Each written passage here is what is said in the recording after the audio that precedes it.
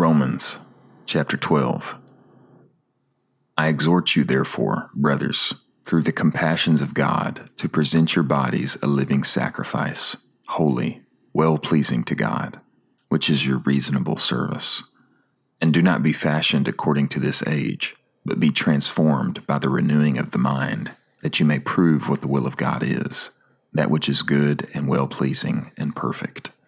For I say, through the grace given to me, to everyone who is among you, not to think more highly of himself than he ought to think, but to think so as to be sober-minded, as God has apportioned to each a measure of faith.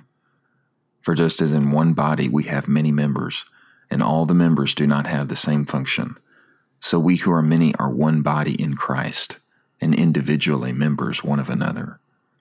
And having gifts that differ according to the grace given to us, whether prophecy, let us prophesy according to the proportion of faith, or service, let us be faithful in that service, or he who teaches, in that teaching, or he who exhorts, in that exhortation, he who gives, in simplicity, he who leads, in diligence, he who shows mercy, in cheerfulness.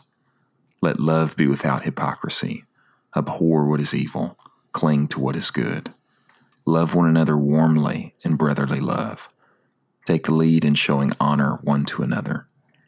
Do not be slothful in zeal, but be burning in spirit, serving the Lord.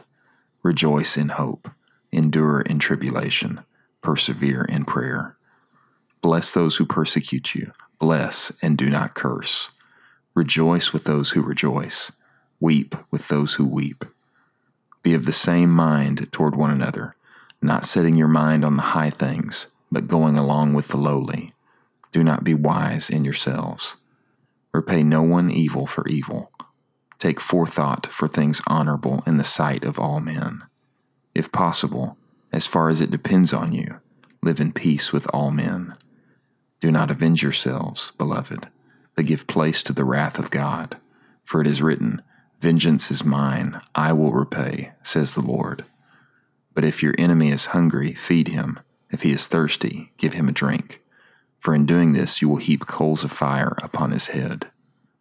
Do not be conquered by evil, but conquer evil with good.